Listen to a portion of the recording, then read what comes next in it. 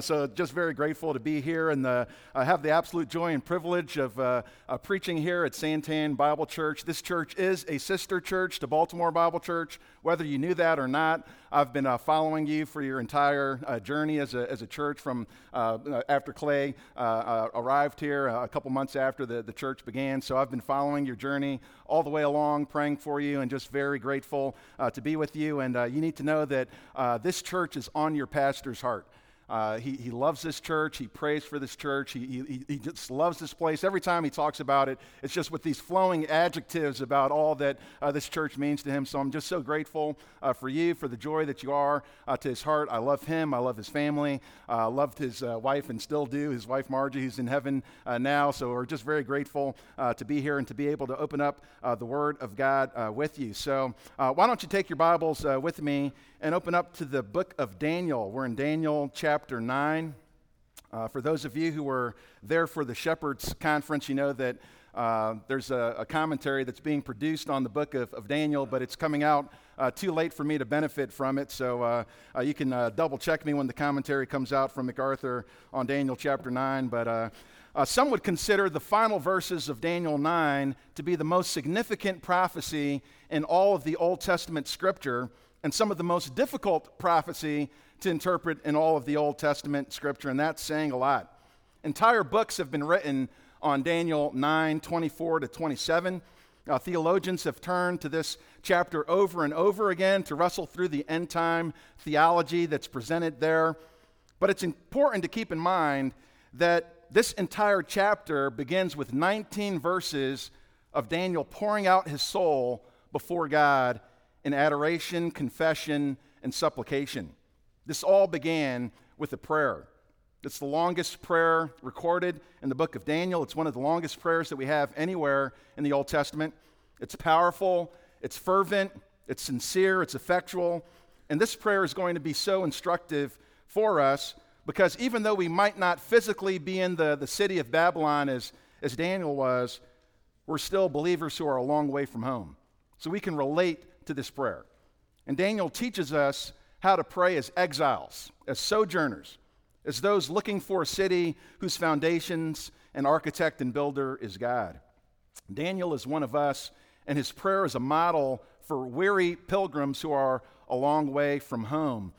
So let's turn our attention to Daniel chapter 9. I'll read the first 6 verses. Daniel chapter 9.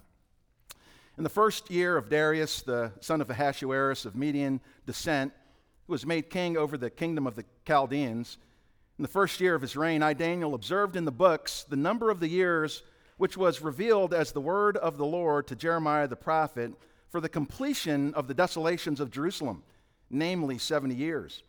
So I gave my attention to the Lord God to seek him by prayer and supplications, with fasting, sackcloth, and ashes.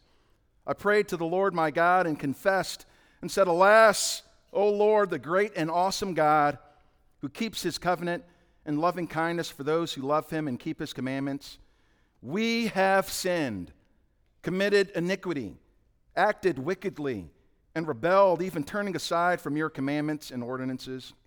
Moreover, we have not listened to your servants, the prophets, who spoke in your name to our kings, our princes, our fathers, and all the people of the land.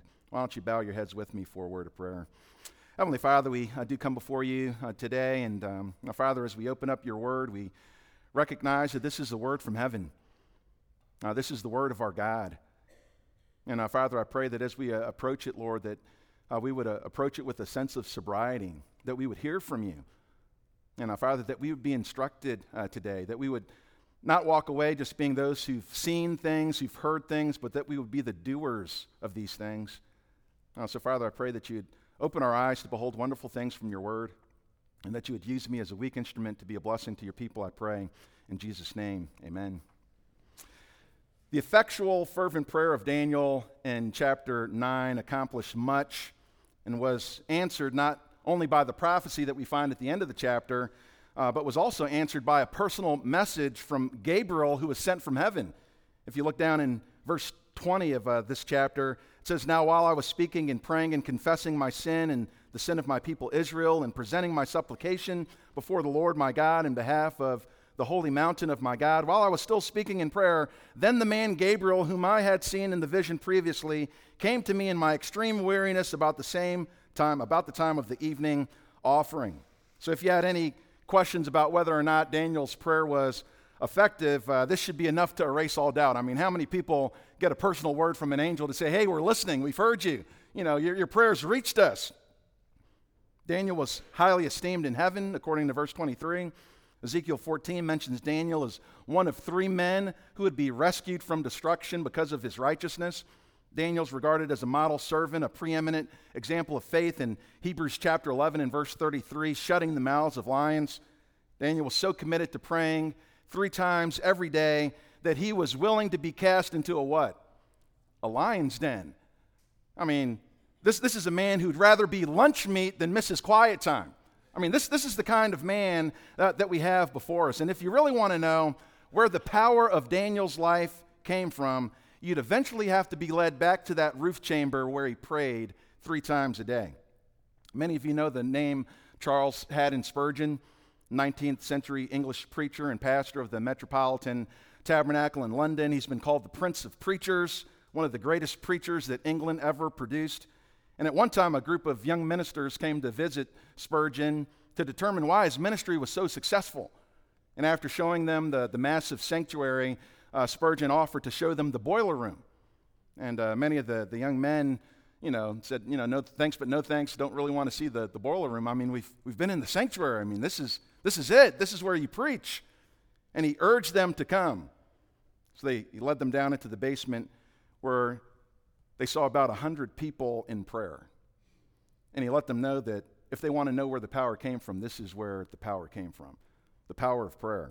And the same was true for Daniel's life.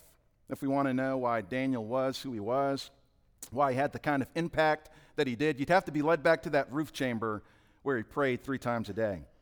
Same was true for Jesus. His disciples eventually came to the conclusion that there's something distinct about the way that this man prays. And in Luke chapter 11, it happened while Jesus was praying in a certain place. After he was finished, one of his disciples said to him, Lord, teach us to pray. And that's significant. They didn't come to Jesus and say, Lord, teach us to preach like you do. I mean, the way you move the crowds is just astounding. No man ever spoke like you speak. They didn't come to Jesus and say, Jesus, teach us to do the miracles that you do. I mean, that walking on water thing is really impressive. Can you teach me how to do that?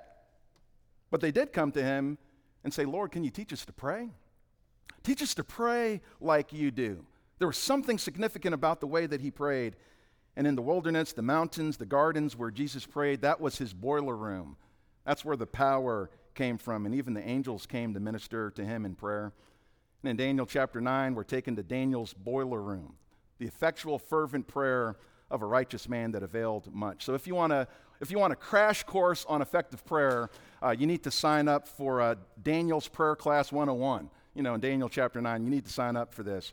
And in broad terms, this text answers 3 questions about powerful prayer. What provokes powerful prayer in verses 1 and 2? What's the posture of powerful prayer in verses 3 to 4, 4a? And what is the pattern of powerful prayer in 4 down to 19? And we'll only cover the first 2. The provocation, the posture, we'll cover those 2. And you could read the rest of the chapter for the pattern of prayer. So let's take a look at the first point. What provokes powerful prayer? The provocation of powerful prayer. Look back at verse 1. It says, in the first year of Darius, the son of Ahasuerus of Median descent, who was made king over the kingdom of the Chaldeans. This introduces us to a significant shift that took place in chapter 9. Chapter 9 introduces us to the first year of Darius. We were introduced to Darius back in chapter 5, verse 31, where it says that Darius, the Mede, received the kingdom at about the age of 62. This was a subordinate to Cyrus the Great, who ruled over Babylon. Some believe that he might even be Cyrus. I believe he's a subordinate to Cyrus, who ruled over Babylon during this same time and sent Daniel to the lion's den. The name Darius or Darius was actually a regal name, a kingly name. It was common for kings to take on names that signified their authority after they became kings. The name Darius meant the hero among rulers. And there were a number of men who took on this name, hero among rulers, or the holder of the scepter. Obviously these were very humble men, who took on this name. I'm the hero among the rulers. And this was the case for this Median governor by the name of actually Gubaru. We find him in history, who served underneath Cyrus the Great. And this Gubaru shows up in several ancient texts, and he's the governor of Babylon, the region beyond the river, and his career followed the same path of Daniel chapter 6, and this is who I believe that this was. And I point that out because there are critics who question the historicity of Daniel, and what we find is that Daniel matches history perfectly. And when this Babylonian kingdom passed on to Darius underneath Cyrus, it marked the end of the Babylonian era. And think about this. Daniel had witnessed the rise and fall of an entire empire. He was there when Babylon rose to power, was taken away in the first deportation, and he was there when Babylon came crashing down from their throne. And another empire came and took their place. Daniel saw the entire rise and fall of an empire. Daniel was there. He saw it all. And it's at this point, after about 66 to 67 years, he was taken in the first deportation, 605 BC, and was there when the Persians came in 539. He's seen 66 to 67 years of this kingdom. And what has he been doing for 3 times a day, every day? He's been praying, facing towards Jerusalem, praying for the end of the exile, that his people would be brought home. And now he sees another empire rise up, and that prayer still has not been answered. At this point, Daniel would have been in his mid-80s, if not pushing 90. He was a teen when he was taken from Jerusalem. Now he's aged. Doesn't look as good as Clay does, but, he's aged. 3 times a day, 365 days a year, 67 years. Multiply that all out, that's 73,365 prayers that Daniel's been offering up to the Lord. And some of you thought you've been praying for a long time for an answer to prayer. So we ask ourselves the question, what is it that provokes powerful prayer? My first answer is this: a prolonged time under tension. A prolonged time under tension. I've heard it said that, time under tension, if you're lifting weights and you lift it slower rather than faster, it builds your muscles. But you lift that too long, you go too slow and too heavy, you could pop your muscles, right? So here Daniel's been under this tension, this weight for a long time. It's like, Lord, when is there going to be relief to this? I've been praying this for 66 to 67 years, and now here comes this other empire, and I still haven't seen an answer to this prayer yet. A prolonged time under tension provokes powerful and earnest prayer before the Lord. And the Psalms are filled with this kind of tension, right? Psalm 6, verse 3 and 4, "O my soul is greatly dismayed, but you, O Lord, how long? Return, O Lord, rescue my soul, save me because of your loving kindness." It's been a long time, Lord. Psalm 35, 17, "Lord, how long will you look on? Rescue my soul from their ravages, my only life from the lions." Psalm 74, 10, "How long, O God, will the adversary revile and the enemy spurn your name?" And then he asked the question, forever? How long is this going to go on, Lord? Forever? Psalm 90, verse 13, "Do return, O Lord, how long will it be? And be sorry for your servants. Have pity on us, Lord." Psalm 94, verse 3, "How long shall the wicked exult? O Lord, how long shall the wicked exult?" They seem to be triumphing. A prolonged time under tension provokes powerful prayer. And Daniel has been living under this tension for decades. He's given the vision of Jerusalem in the future, and he learned that instead of things getting better, things were going to get worse. And it only prolonged that pressure that he felt in his own heart. Back in chapter 8, if you look at verse 26, it says, "The vision of the evenings and mornings, which has been told, is true." This is a vision that he received previously about the destruction and devastation of Jerusalem. It's going to get worse. And it's true, and keep this vision secret. Not saying, don't tell anybody, because obviously we have it here. He's just saying, it's going to be reserved for that future generation. Protected until that future generation gets this word. It's been a long time, and it's getting worse, Lord. And Daniel's just been sitting on this revelation that things are getting worse. I can't prevent what's going on from happening. I love this nation. I love this people. And now it's stretched out for many days. And how does he respond? Look in verse 27. It says, "Then I, Daniel, was exhausted and sick for days." My heart just is so sick. As I'm sitting underneath this pressure, nothing's getting better. I'm just exhausted, Lord. How many of you might feel like you're in a similar situation? Maybe there's a prodigal son or daughter that you've been waiting on to return home for years, and it's like, Lord, how long? How long, Lord? A marriage that's going through the same vicious cycles, and just as soon as you think that you're out of it, you're right back in it again. It's like, Lord, how long is this going to continue? Maybe there's a tension within your family, at your workplace, and you're just wondering, like, how long is this going to happen? I'm being criticized for doing the right thing. I'm being slandered, accused. It's like I can never get out of the penalty box. Like, Lord, how long is this going to happen? Or maybe if it might even be a physical affliction that just doesn't let up. And you go to the Lord with this prayer on your heart, Lord, how long? It's kind of tension that provokes powerful prayer. Lord, I'm desperate. I'm desperate for an answer. You go to the Lord and with this powerful prayer. And this is Daniel. He's coming before the Lord with this prolonged time under tension. I've seen a new empire come in and my prayer still hasn't been answered. Lord, please answer me. First answer, prolonged time under tension. Second answer to that question, what provokes powerful prayer? Scripture under consideration. Look at verse 2. In the first year of his reign, I, Daniel, observed in the books the number of the years which was revealed as the word of the Lord to Jeremiah the prophet for the completion of the desolations of Jerusalem, namely 70 years. This is so incredibly instructive for us. It was in the books.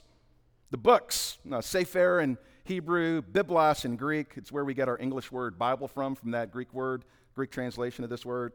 And it's obvious that the books that he's reading, he considers these books the word of the Lord. I mean, that's what he says in verse 2. The word of the Lord. This is the word of the Lord. It's sacred scripture. And we don't know how Daniel got his hands on the book of Jeremiah the prophet because Jeremiah was still ministering in Judah when Daniel was taken to Babylon. Jeremiah was still in Jerusalem for another 19 to 20 years after Daniel was already gone. So how did Daniel get this book in his hand? Apparently some of the later exiles who came to Babylon carried with them the scroll of Jeremiah. And Daniel gets his hands on it finally, and he's reading through this. And I just want to point this out. This is just an aside. But this is so significant because Daniel did not have to wait for some later Jewish council to get together and say, hey, Jeremiah's words are scripture. He's not waiting for the Roman Catholic Church to get together later on and say, hey, you know what? I think Jeremiah is scripture. We declare Jeremiah to be scripture. He's not waiting for some council or some board of directors to get together and say, hey, we believe Jeremiah is really speaking the word of the Lord. It was understood to be the word of the Lord when it was written, when Jeremiah is proclaiming it, because the scripture itself is the authority. It's not the church that's over the scripture that determines whether or not this is scripture or not. It's the scripture itself which is the authority. The scripture has the power. It's the word of God that creates us, not us that creates the word of God. So tuck that one away the next time somebody tells you that the Catholic Church or some other organization created the Bible. Ask them, what was the scripture before those organizations existed? It's still the word of God, right? Before the councils, before the popes, this is still the word of God. Scripture stands on its own authority because it's the word of God. And Daniel is in the book of Jeremiah, and he understands this to be the very word of God. And where is he reading? Flip over to Jeremiah 25. Jeremiah 25. Just to give you a little bit of an introduction to Jeremiah. Jeremiah is known as the weeping what? The weeping prophet. He's the weeping prophet. Why? Because he had the sorrowful task of telling the southern kingdom of Judah that they were heading for destruction. But Jeremiah didn't only bring the bad news about destruction, he also brought the news about their return. Look at Jeremiah 25, starting in verse 11. It says, this whole land will be a desolation and a horror, and these nations will serve the king of Babylon 70 years. Then it will be when 70 years are completed, I will punish the king of Babylon and that nation, declares the Lord, for their iniquity in the land of the Chaldeans, and I will make it an everlasting desolation. I will bring upon that land all my words which I have pronounced against it, all that is written in this book which Jeremiah has prophesied against all the nations. For many nations and great kings will become slaves of them, even them, and I will recompense them according to their deeds and according to the work of their hands. Flip over to Jeremiah 29. Just another place that speaks about these 70 years. Jeremiah 29, look at verse 10. Starting at verse 10. It says, "For thus says the Lord, when 70 years have been completed for Babylon, I will visit you and fulfill all my good word to you, to bring you back to this place." And this is where we find some of the most beloved lines of Scripture, but it's important to read them within their context because they're ripped out of context all the time. But look at verse 11. "For I know the plans that I have for you, declares the Lord. Plans for welfare and not for calamity, to give you a future and a hope." And those aren't words that are saying that you're going to get that house that you've been dreaming of and, new car and a yacht. Like, that's not what he's talking about here. He's talking to these people who are in exile, who are longing to be back home. And he says, I have plans for you, a future and a hope. "Then," verse 12, "you will call upon me and come and pray to me, and I will listen to you. You will seek me and find me when you search for me with all your heart. I will be found by you, declares the Lord, and I will restore your fortunes and will gather you from all the nations and from all the places where I've driven you, declares the Lord, and I will bring you back to the place from where I sent you into exile." What's he talking about? Specifically, he's talking about the Lord's plans to bring back the kingdom from the north that went into captivity in Assyria, southern kingdom that was exiled in Babylon. There were others that fled into Egypt. He says, I'm going to bring you back. I'm going to bring you back, and after these 70 years have expired, you're going to come back home. And as Daniel is checking his calendar, he's realizing that the 70th anniversary in Babylon is about here. And what does Daniel do? 70 years are almost up, Let's, blow up the balloons and shoot off some fireworks. Like, it's over. It's coming to a close. Praise God. The prayers are going to be answered. That's not what he does. Look at verse 3. Back in Daniel chapter 9. How does Daniel respond to this great news that he's just read? He's received the scroll that came from Judah. He's understood now that his people are going to be released. My prayers are going to be answered. Over 73,000 prayers is a long time to be praying. And finally, Lord, you're going to answer this prayer. How does Daniel respond to this? Verse 3. "So I gave my attention to the Lord to seek him by prayer and supplications with fasting, sackcloth, and ashes." You're like, is that right? Is that the way you're?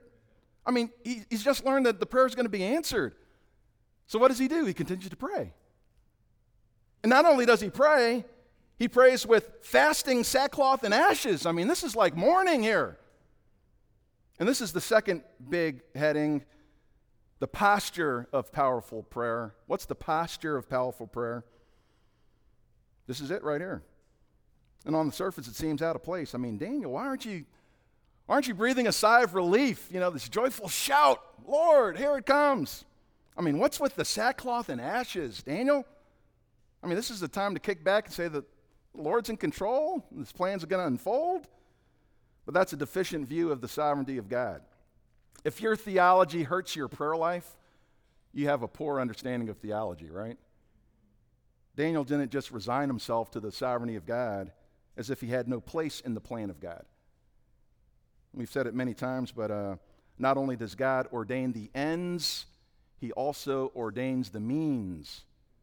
For example, do you believe that God sovereignly elects people to salvation? Do you believe that? I hope you do. It's in the Bible. God sovereignly elects people to salvation. Ephesians 1:4. He chose us in him before the foundation of the world.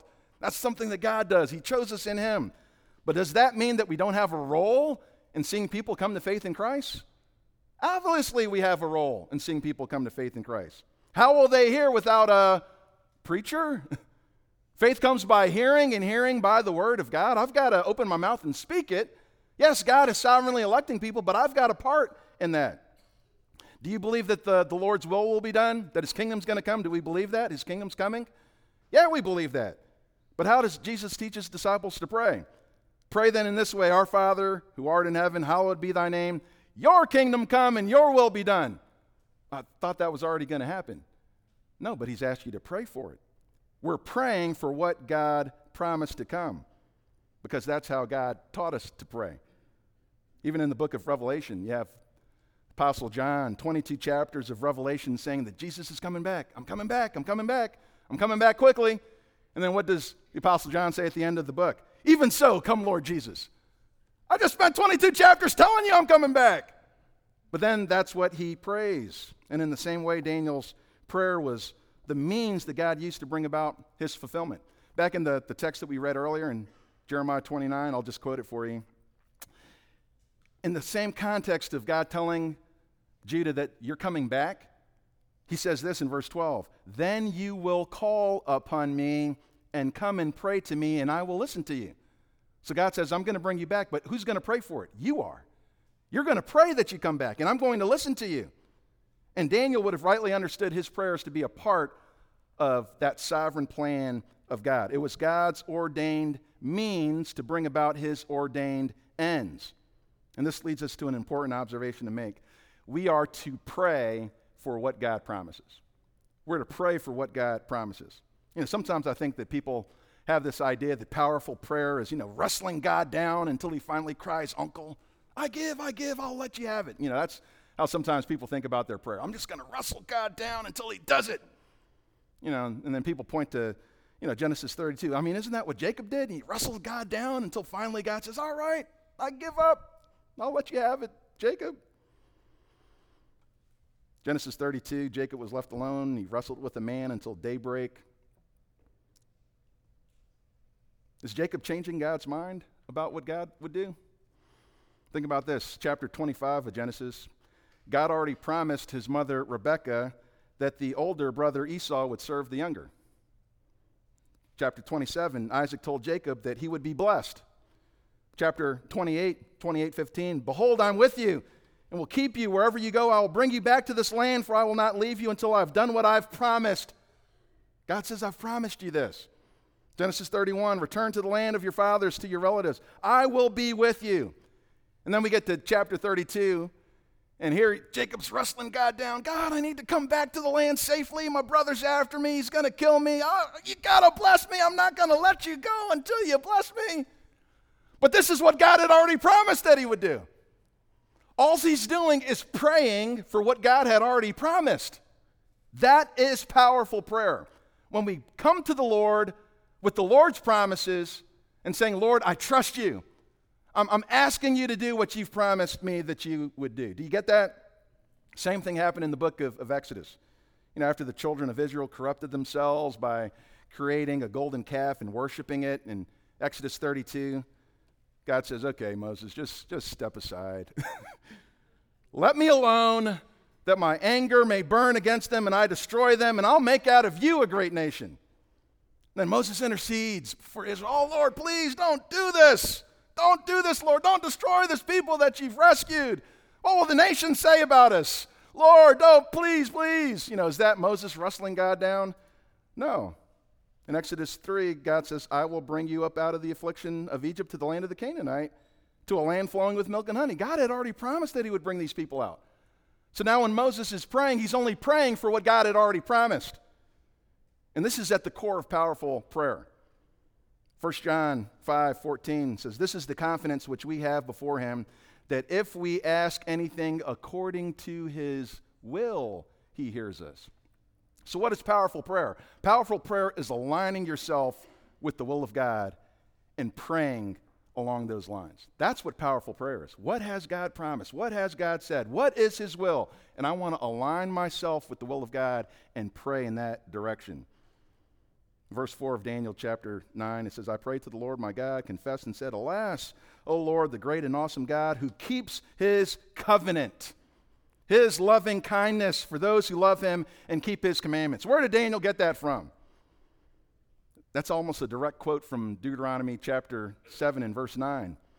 Know therefore that the Lord your God, he is God, the faithful God, who keeps his covenant and his loving kindness to 1,000 generations with those who love him and keep his commandments. Do you know what Daniel is actually doing? This is an example of Daniel praying scripture. He's praying the word of God back to God, And he's trusting in God that he's going to answer what he's promised. Later on, Nehemiah quotes from Daniel, Nehemiah 1 and verse 5. It's just repetition. I'm just praying the words of God back to God. Scripture, quoting Scripture, praying Scripture. And my most effective times of prayer have always been with an open Bible. Most effective times of prayer. I open up God's Word and I'm reading God's Word and praying those themes back to God. It's the Word of God that generates powerful prayer. Dale Ralph Davis, in his commentary, says, Christians should let the Bible become their prayer book. If I'm reading of the marvelous description of Yahweh's kingdom in Micah, it should goad me to prayer. Should I not pray for that fulfillment? When I happen upon Romans 11, 23 to 24, ought it not incite me to pray that God would graft Israel into his people again? When one reads the assurance of Isaiah 33, verse 6, that he will be a stability of your times, don't wavering and suffering believers come to mind? And don't you delight to ask that this God will show himself to them in his character? Let Scripture drive your prayer.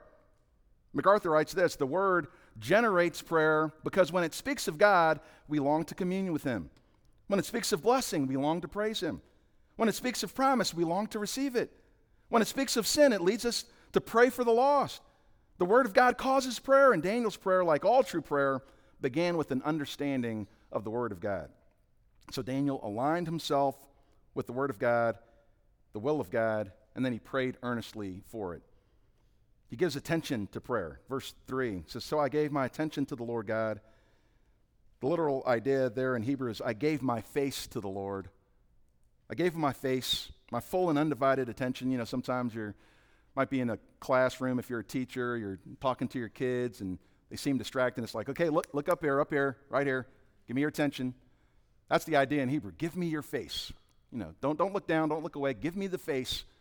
And Daniel says, I gave you my face. I gave you my undivided attention. I sought you by prayer and supplication. Psalm 27, verse 8 says, when you said, seek my face, my heart said to you, your face, O Lord, will I seek. I'll seek your face. So Daniel is seeking the Lord in prayer, supplication. He doesn't even get to a supplication until later on, further down in the prayer. But what he does do is he opens up his prayer with this weighty confession of sin. And this is the second point underneath the posture of prayer. What's the posture of prayer? Not only do we pray for what God promises, but we also mourn over what God punishes. We mourn over what God punishes. He's fasting. I gave my attention to the Lord to seek him by prayer and supplications with fasting, sackcloth, and ashes. These are all signs of mourning, signs of grief. And there's a link between fasting and mourning. If you do a word study in the scriptures on fasting, you'll find that it's associated with periods of mourning, urgency, repentance from sin, life-changing decisions. And what a person was doing externally was a demonstration of what's going on internally in their hearts. The idea that fasting is some means to unlock your spiritual potential and growth and just draw near to the Lord, that's not found in Scripture. It's not backed up by Scripture. And the fact that the idea that I weaken my body in order to be more spiritual has more to do with pagan practices than it does with Christianity. Fasting was never to be used as some means to spirituality, but fasting was appropriate during times of mourning, grief, urgency, danger, context of difficult life-changing decisions, or when you experience the bitter conviction of sin. That's when fasting was used in Scripture. And Daniel understood that Israel was in the position that they were in exile because of their sin. And that's why he's fasting. He's mourning. Lord, I know why we're here. It's because of our sin, Lord, that we've been brought here. And he mourns over the sins of his people. But how did Judah respond when the word of the Lord came to them? Did they mourn over their sin? Flip back to Jeremiah again, Jeremiah chapter 36. Let's take a look at how did they respond to the word of the Lord when the word came to them. Look at Jeremiah 36. Look at verse 1. Jeremiah comes with the word from the Lord. And he addresses it to the king of Judah. I think you'd want to hear this. This is God speaking here. You might want to hear what God has to say. Jeremiah 36, verse 1, it says, in the 4th year of Jehoiakim, son of Josiah, king of Judah, this word came to Jeremiah from the Lord, saying, take a scroll, write on it all the words which I have spoken to you concerning Israel and concerning Judah, concerning all the nations, from the day I first spoke to you, from the days of Josiah, even to this day. Perhaps the house of Judah will hear all the calamity which I plan to bring on them, in order that every man will turn from his evil way. Then I will forgive their iniquity and their sin. Drop down to verse 21. Verse 21. It says, then the king sent Jehudi, one of his servants, to get the scroll. And he took it out of the chamber of Elishama the scribe, and Jehudi read it to the king as well as to all the officials who stood beside the king. Now the king was sitting in the winter house in the 9th month with the fire burning in the brazier before him. When Jehudi had read 3 or 4 columns, the king cut it with the scribe's knife. Give me that scroll. And he takes out a knife and he starts to shred it to pieces and threw it into the fire that was in the brazier until all the scroll was consumed in the fire that was in the brazier. Yet the king and all his servants who heard all these words were not afraid, nor did they rend their garments. Let me tell you what I think about the word of your God. It's nothing more than fuel for my fire. I'm not afraid of God. But Daniel responds with grief. Lord, how could they do this? How could the nation turn away from your word? Lord, I am so grieved in my soul right now. Having read through Jeremiah the response of your people to your word. He grieves over this. And the pain of his soul is experienced in the pain of his stomach. I refuse to be comforted with food because of this. He put on sackcloth. He refused for his body to be comforted with soft clothes. Sackcloth was this kind of rough, coarse, itchy material, often made out of goat's hair. I refuse for my body to be comforted during this time. He refused to be comforted with the refreshing springs or a cool bath. He'd sit in the dust and the ashes. I refuse for my body to be comforted. I'm in grief. He picks up the dust from the burnt earth and he pours it on himself. Refuses to be comforted. And by the way, this wasn't just a little dab on the forehead. He poured ashes and dust on himself, completely filthy because of his grief. And in each of these expressions, the fasting, sackcloth, ashes, it was an outward physical expression of what was going on in the heart. That was what was going on in Daniel's heart. I'm just dust and ashes right now. By the time you get to the New Testament, it became all external and didn't represent the heart. That's why Jesus tells the Pharisees, when you fast, anoint your head and wash your face. Get the dust off, get the ash off, because you don't really mean it on the inside. Go wash your face. Don't put on the sackcloth. Don't put on the dust and the ash on your face. Just wash it off, because I know that your heart does not reflect what's on your face. Just go wash yourself. Go take a bath. Daniel feels the grief of his nation. But there's something that you might not have considered, and it's this, that Daniel has not himself committed any of these sins. Daniel was stolen from Judah when he was still a teen. His life wasn't characterized by the sins of Judah. All that we know of Daniel's life from the earliest years is that he was fully committed to the law of God. He was even prepared to suffer the consequences of death for obedience to the law of God. Daniel was not this transgressor that we're reading about later on in the book of Daniel. So why does Daniel, as a righteous man, take on the sins of his nation? This doesn't make sense. But beloved, this is not the only time in Scripture that we find somebody taking on the sins of another, is it? Flip over to Matthew chapter 3. Matthew chapter 3. Matthew chapter 3, we find John the Baptist. He's baptizing the nation in preparation for the Messiah. And his baptism is a baptism of repentance. His baptism is a baptism of repentance. And the closest picture that the Jews had to John's baptism was what was called Gentile proselyte baptism, where Gentiles who wanted to convert to Judaism, that they would basically admit publicly that I'm disassociating myself with my past. I'm repudiating my old way of life. I'm regarding myself as a new man with a new country, a new identity, a new home, new habits, new friends. The old man is dead. I've become a new man, and I'm confessing my sins. This is different than the Levitical ceremonial washings where basically the Israelites would say, I've come into contact with something unclean and I need to wash myself. No, this Gentile proselyte baptism was saying that I'm the one who's unclean. I'm defiled. I need to be washed. I am the defilement. And as Israel is coming to be baptized, they're confessing their sins. Matthew chapter 3 and verse 6 talks about how they were being baptized in the Jordan River as they confess their sins at the end of that verse. And then who shows up to this baptism? Look down in verse 13. Then Jesus arrived from Galilee at the Jordan, coming to John to be baptized by him. And at this point, your mouth should just drop, right? Like, Lord, what are you doing here? This baptism isn't for you. This is a baptism of what? Repentance. These are people who are confessing their sins, Lord. What are you doing coming down here? This is the wrong spot for you to show up. That's exactly how John responded. Verse 14, but John tried to prevent him. Lord, I have need to be baptized by you, and do you come to me? Why is John trying to prevent him? Lord, you don't have anything to confess. What are you coming down here to repent for?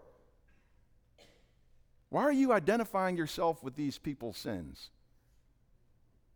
Jesus Christ identified with sinners, took on our shame so that we could be identified with his righteousness and take on his glory. Matthew 3 and verse 15, Jesus says, answering, said to him, permit it at this time, for in this way it is fitting for us to fulfill all righteousness. Who's Jesus fulfilling righteousness for? Is it for himself? No, he's not fulfilling righteousness for himself. He's fulfilling righteousness for us. And I'm going to identify myself with your sin so that you can identify yourself with my righteousness. Exactly what 2 Corinthians 5:21 says. He made him who knew no sin to be sin on our behalf. He identified himself with our sin, not only in this baptism that was a baptism of repentance, but also on the cross where he took upon himself the sins that we committed, so that we might become the righteousness of God in him. He takes on our sins even though he committed none of them. And Daniel identifies himself with the sins of the people even though he did not commit these same sins. And if you're here today and you haven't confessed your sins to the Lord, I want to let you know that there's forgiveness. There's forgiveness of sins that's found in Jesus Christ, that you can be identified with him if you're willing to confess your sins to the Lord. Lord, I am the transgressor. I'm the one who's defiled. I'm completely filthy, Lord. I'm the one who should have the dust and the ash on top of my face, representing the dust and the ash that's in my heart. Lord, that is me. And if you're willing to come before the Lord and confess that to the Lord, Jesus Christ is willing to say, hey, I'm taking on the dust and the ash myself. And I'm being crucified for the sins that you committed, for what you deserve. You deserve to be here, but I'm taking your place. And I'm willing to offer forgiveness to all those who turn from their sins and trust in me, trust in this sacrifice for their eternal salvation. You don't have to walk in the shame of sin. You can walk in the freedom of forgiveness if you would turn to the one who became your substitute. Amen? Let's go to the Lord in prayer. Heavenly Father, we come before you, Lord, and we're just so grateful for this opportunity that we have to come before you in prayer. Lord, confessing our sins, Lord, that we recognize that we are the ones who are filthy. We are the ones who are defiled. We're the ones who need the dust and the ash on top of ourselves, not just in a physical way, but internally, Lord, we recognize that our sins deserve that. And Father, we're grateful that Jesus himself identified himself with our sins, that he became our sacrifice, that he was crucified for us, that he hung, that he bled, that he died, so that he could become the sacrifice for all those who would trust in him, turn from their sins, and trust in him for eternal salvation. We thank you that even though he knew no sin, that he became sin on our behalf so that we might become the righteousness of God in him. In Jesus' name we praise you and give you thanks. Amen.